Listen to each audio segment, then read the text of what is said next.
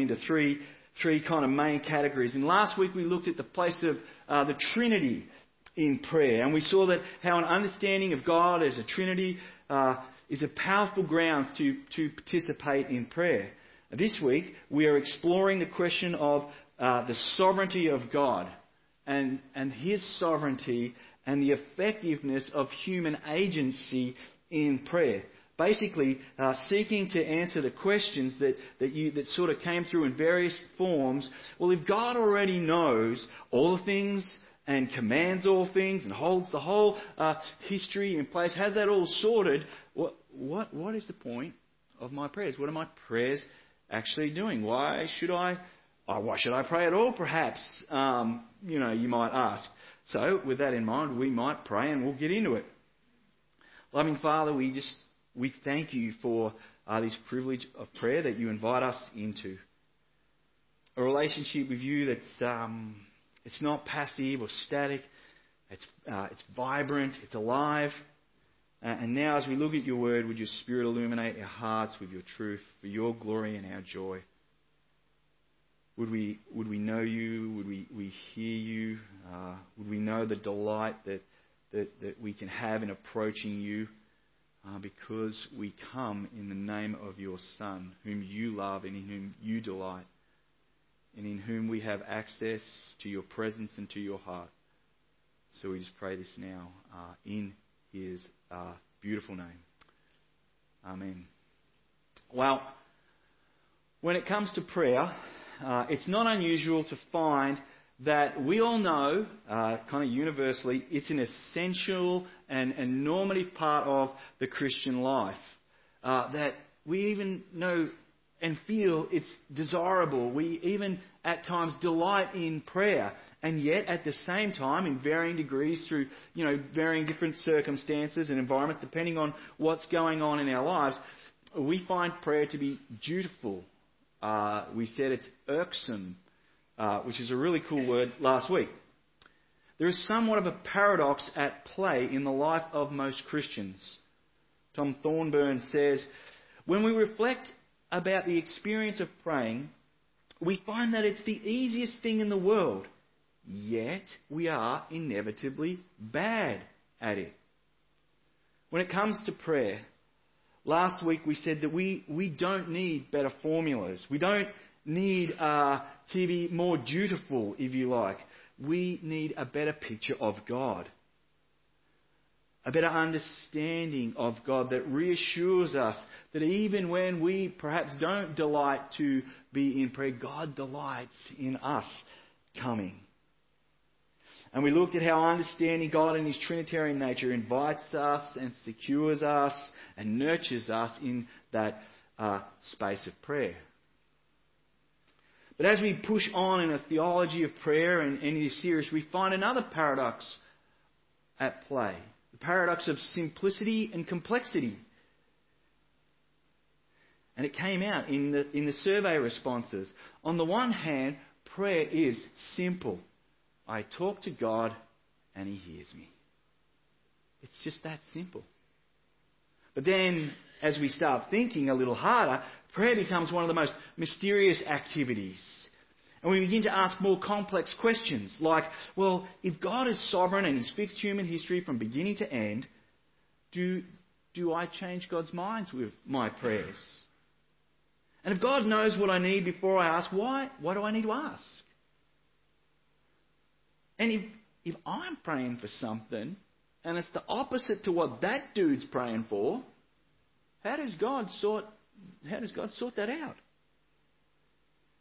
Well, our prayer life will either flourish or wither on how we understand the relationship of human history and God's the relationship of human history and that God's sovereignty and human agency has in the activity of prayer.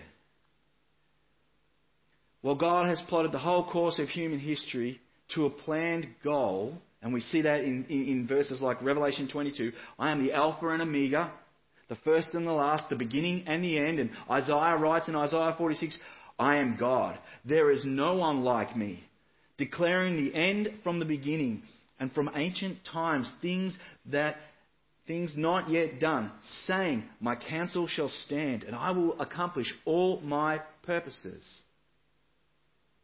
That does not mean that the goal or the journey there happens regardless of human agency. It does not happen indifferently to our actions. That's not a Christian worldview. That's not a biblical worldview. That's more a view of fatalism. That's kind of Vikings. You've been watching too much Netflix, perhaps. And that kind of view will impoverish your view of God, and it will impoverish even your view of yourself. No, God plans and purposes both the ends, as we just read in those verses, and the means to get there. What happens on the journey to historic events or to an outcome is desperately important. Not merely for the outcome, but for those related to the outcomes. Some things have happened only because they were prayed for. They would not have happened if they were not prayed for. Part of God's sovereignty is that He achieves it through human agency. What happens in the future then does depend on what we do pray in the present. And as we do, we are changed as well. Listen to see how C.S. Lewis, how he kind of sums up this paradox. The event in question has already been decided, whatever it is, that we're praying for. In a sense, it was decided before all worlds, kind of C.S. Lewis language there. And we hear that kind of language too from the Apostle Paul, as he writes in Romans there, for those who he foreknew, he also predestined to be conformed to the image of his Son, in order that we might be the firstborn of many brothers. And again in Ephesians, even as he chose us in him before the foundations of the world, that we should be holy and blameless before him in love. There's that language of before the worlds. But, Lewis says, one of the things taken into account in deciding it, and therefore one of the things that really causes it to happen, may be this very prayer that you are offering right now. My free act of prayer contributes to the cosmic shape. That contribution is made in eternity, or before all worlds. But my consciousness of contributing it reaches me at a particular point in the time series. Feel like you're in an episode of Back to the Future? You follow that? That's the paradox of prayer, really. A wonderful privilege of history-shaping power designed before time by God of sovereign governance. One of the most wonderful mysteries in the universe is that prayer changes things. God has so arranged His world that we have the ability to make significant choices, and some are good and some are bad, which affect the course of history, which affect the course of our lives. One of the means God has given us to do this is prayer, asking Him to act, because He is all-wise and all-powerful and all-knowing, knowing the end from the beginning, as we saw in Isaiah 46. He is able then to weave our requests into His eternally good purposes. If you could actually, kind of fully get your head around it, I think it would be a tad disappointing. It would reduce the mystery and the grandeur and the greatness of God into the smallness of human thinking. The paradox of prayer is the pattern that we find in Scripture. So, it is the tension of prayer that we delight in, because it keeps us reliant on Scripture. It keeps us reliant on His Word for wisdom, and it pushes us into His presence for comfort. In Psalm 115 and verse 3, the psalmist writes, "Our God is in heaven and does all He pleases." It's just a statement of fact. And likewise, the prophet Isaiah writes in Isaiah 46, "Remember the former things, those of long ago." Remember all the unbelievable movements of God in human history. "I am God, and there is no other. I am God, and there is no one like me. I make known the end from the beginning, from ancient times. What is still to come, I say, and my purposes will stand, and I will do all that I please. The God of the Bible is presented as one who rules over all. He is all present. There's not a corner of creation where he is excluded from. He is all knowing. Nothing takes him by surprise. He is all wise and all powerful. Nothing confounds him. Nothing can constrain him. He sits in heaven and he does whatever pleases him. In Daniel 4:35 we read, all the inhabitants of the earth are accounted as nothing, and he does according to his will among the hosts of heaven and amongst the inhabitants of the earth. And no one can stay his hand or say to him, what have you done? Whenever God acts, he acts in a way that pleases him. God is never constrained to do things that displease him. He is never backed into a corner where his only recourse is to do something he hates or something that is not for our good. As Paul says in Ephesians 1:11, God, in brackets here, works all things according to the counsel of his will. And this is good news. Because the other clear picture we get from Scripture is that God is perfectly holy and good. And in his sovereignty, that holiness, that goodness is exercised for his glory and for our benefit. And the greatest picture of God's sovereignty being exercised, his goodness and his holiness for our benefit and his glory, is seen in the sending of the Son to ransom sinners from their death through his, which Peter describes in Acts 2:23, says that death of Jesus for us happened according to the definite plan and foreknowledge of God. The whole Old Testament pulses, undaunted, with this ancient promise from a broken, sinful, infected landscape of a garden to a renewed people free from the curse of sin. And we saw that picture, didn't we? Through Mission Month, as we looked into Revelation 5 and as we looked into Revelation 7. And we sung part of that this morning in our songs, that holy, holy, holy. That phrase comes from creatures around the throne of heaven looking at Jesus and falling down and saying, holy, holy, holy, all worship, all glory, all honour to Jesus for what he's done. He is the centrepiece of history, the plan of God. Like, that's not some abstract lyric that somebody made up. It's out of Revelation. It's also out of Isaiah. So when we sing, open the eyes of my heart, Lord, we're not thinking I wonder what will pop up. Our hearts should be going back to places in Scripture that tell us about who God is, what he's like, what he's done through history in his sovereignty for us. We're not praying for abstract information. Concrete revelation. And it warms and fuels our hearts.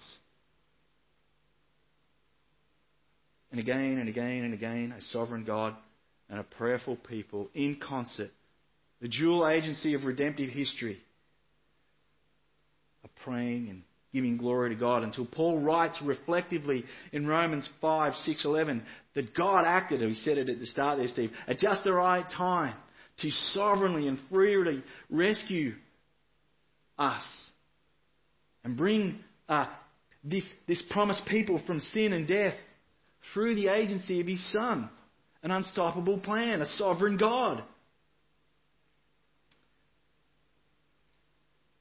This God that does whatever he pleases to rescue sinners and then invites them into his activity of what he's doing in the world.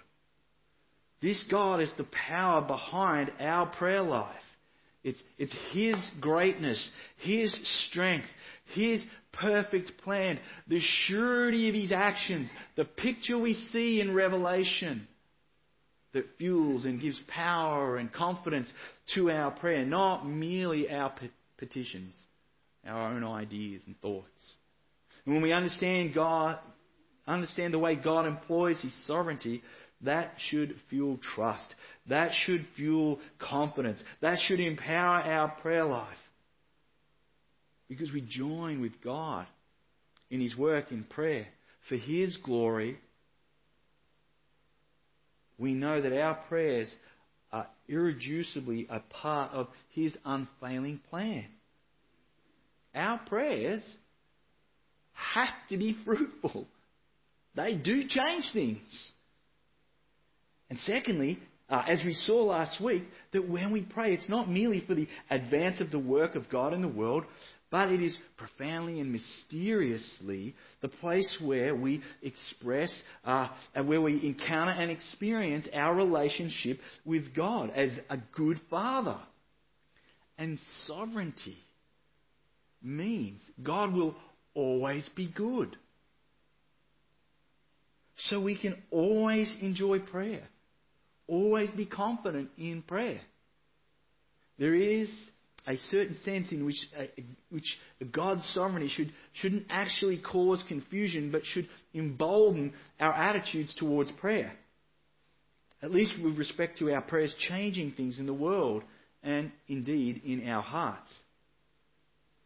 If anything, our understanding of God's sovereignty should provoke us to an intense prayer life of seeking Him, of joining with Him, of thanksgiving. The more we understand God's sovereignty, the more our prayers will be filled with confidence. The more we will be comfortable to go there in intimacy and thanksgiving.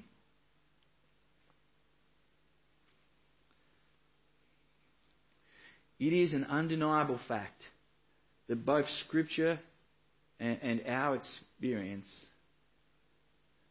God responds to prayer. We see it in Scripture and we've seen it in our own lives. That's probably more anecdotal than factual. Fact, though, is Moses prayed for food and water for the Israelites. Hannah prayed for a child in Samuel. And Elijah prayed for a drought, then rain. The events God had already determined to pass, the Exodus and these things. But God also determined that Moses and Hannah and Elijah would pray for those events, such that the events would have not taken place if they did not pray for them. We read in places like Jonah 3:10 and Exodus 32:15. Through prayer, Nineveh and Moses engaged God to be faithful to His established promises and to apply His grace to the changed conditions of their hearts. And God moves from one course of action to another, but remains completely consistent with His established character and will.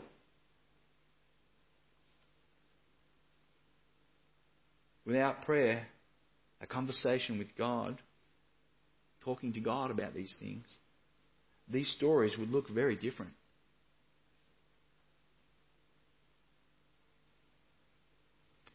Sam Storm puts it well. He says, we must never presume God will grant us, apart from prayer, that He has ordained to grant us only by means of prayer. What Sam is saying is that God has designed human history to be interactive with prayer. Again, God determines both the ends and the means, including the prayers we offer. However, He has ordained His interventions to be in response to faith-filled petitions. This is the great privilege of the human agency of prayer. What kind of sovereign God is this? Who, if He felt so compelled, could make a great name for Himself out of literally nothing. And He did. He spoke and the universe began. And yet, this God invites you and I into establishing that great name. This is no more clearly seen than in the book of Acts. Jesus has already said to His disciples that upon the proclamation of the gospel, the church will grow. That's the promise we find in Matthew 16:18. And in Acts we see that this promise unfolds only in concert with prayer. The church stalls. Well, church begins at Pentecost, and then it stalls. It comes under persecution. The church then prays. And what do we find the church praying? And read in Acts 4, they're praying Scripture. They're praying about the character and the nature, the historic sovereignty of God. That would fuel their hearts. That would give them confidence. And as the church prays, they then continue to speak the gospel with boldness, and the church increases in number, and the gospel advances. And we read that in Acts 4 and Acts 6 and Acts 9 and Acts 12 and on again. This refrain goes throughout Acts. Put simply, God gives us the privilege of including us in His work. But more than that, more than including us in His work, in prayer, God invites us to enjoy Him, to be known by Him for our benefit. In Psalm 139, I don't know why I've written 138 there, but trust me, that's Psalm 139. If you've got your Bibles open, you'll be able to know that. The psalmist reveals that there is nothing about us that God doesn't know. You get that through the whole psalm. And then Jesus says in Matthew's Gospel that the Father knows what you need before you ask. And yet, despite God's full and complete knowledge of us and our situation, He delights in us telling Him about our lives. He delights in hearing our needs. He delights in joining in and hearing about our fears and our hopes. In James 4 we read that the reason we're all so jacked up and messed up and do dumb stuff with our actions is because we fail to come to God in prayer and ask Him and involve Him.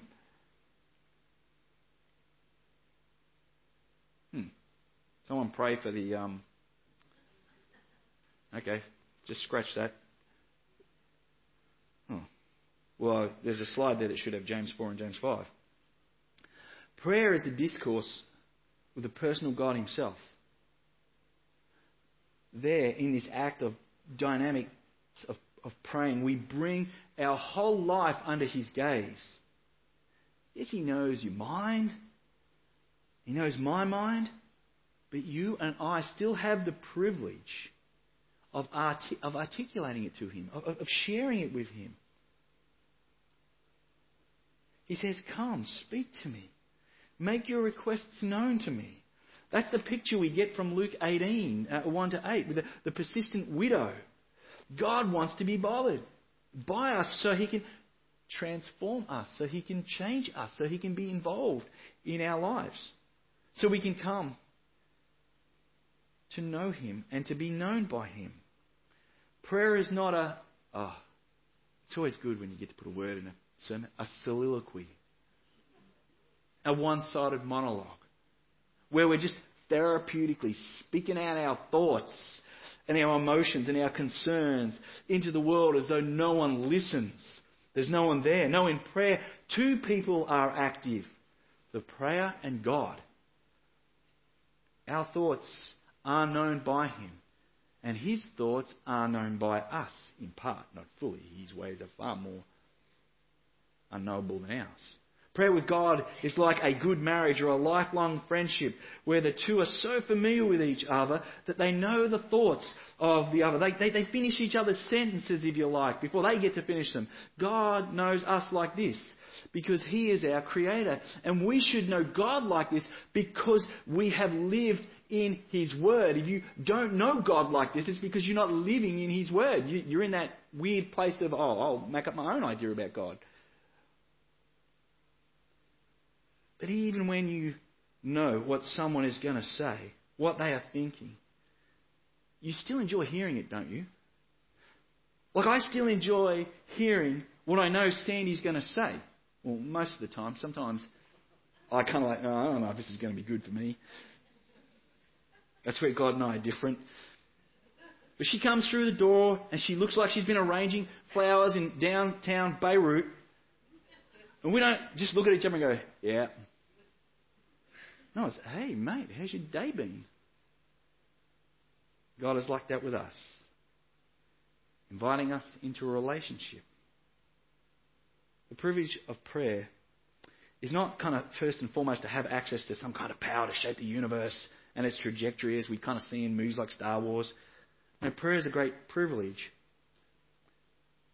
Its great privilege is our relationship with God the Father. As John Calvin describes in his Institutes, prayer is the activity in which our hearts may be fired with a zealous burning and desire ever to seek, love and serve God, while we become accustomed in every need to flee to Him as a sacred, secure anchor. It's our great privilege to bring our whole finite existence into the glory of God's infinite presence. And as we do, we are changed. We are transformed for God's glory and our joy. Prayer changes us. Time and time again, the Bible tells us that God is sovereign and prayer is an effective agent in human history. And time again, we see that prayer is what shapes and transforms the human heart. This insight alone should bring us to our knees in joyful adoration and excited expectancy. You can't lose. Prayer invites you into meaningful relationships with God, where your joy is His highest objective, because nothing gives glory to God more than a sinner, a rebel, someone who wanted nothing to do with God, coming to Him in humble obedience and adoration, asking Him as good Father to act in human history for the benefit of others and for the glory of God. If your understanding of God's sovereignty leads you to pray less, then you need to rethink your understanding of what God's sovereignty is. There are events that will not happen, souls that will not be saved, and relationships that will not be restored unless we pray for them. Our prayers to a sovereign God make things happen. That's the biblical pattern. And while it's a paradox, while it's a tension to us, in faith we pray. And no one understood the sovereignty of God more than Jesus Himself. And no one prayed more passionately, more fervently than Jesus for the will of God in the world and the presence of the Father in His heart. So let's pray. I know it's uncomfortable. I know you don't like it, perhaps. But again, 5 minutes just praying. Praying to our sovereign God. And if you're kind of lost for things, or what will I pray about, why don't you go to Job, about chapter 38 onward and read that. Or find yourself in Isaiah 39:40 and read through that.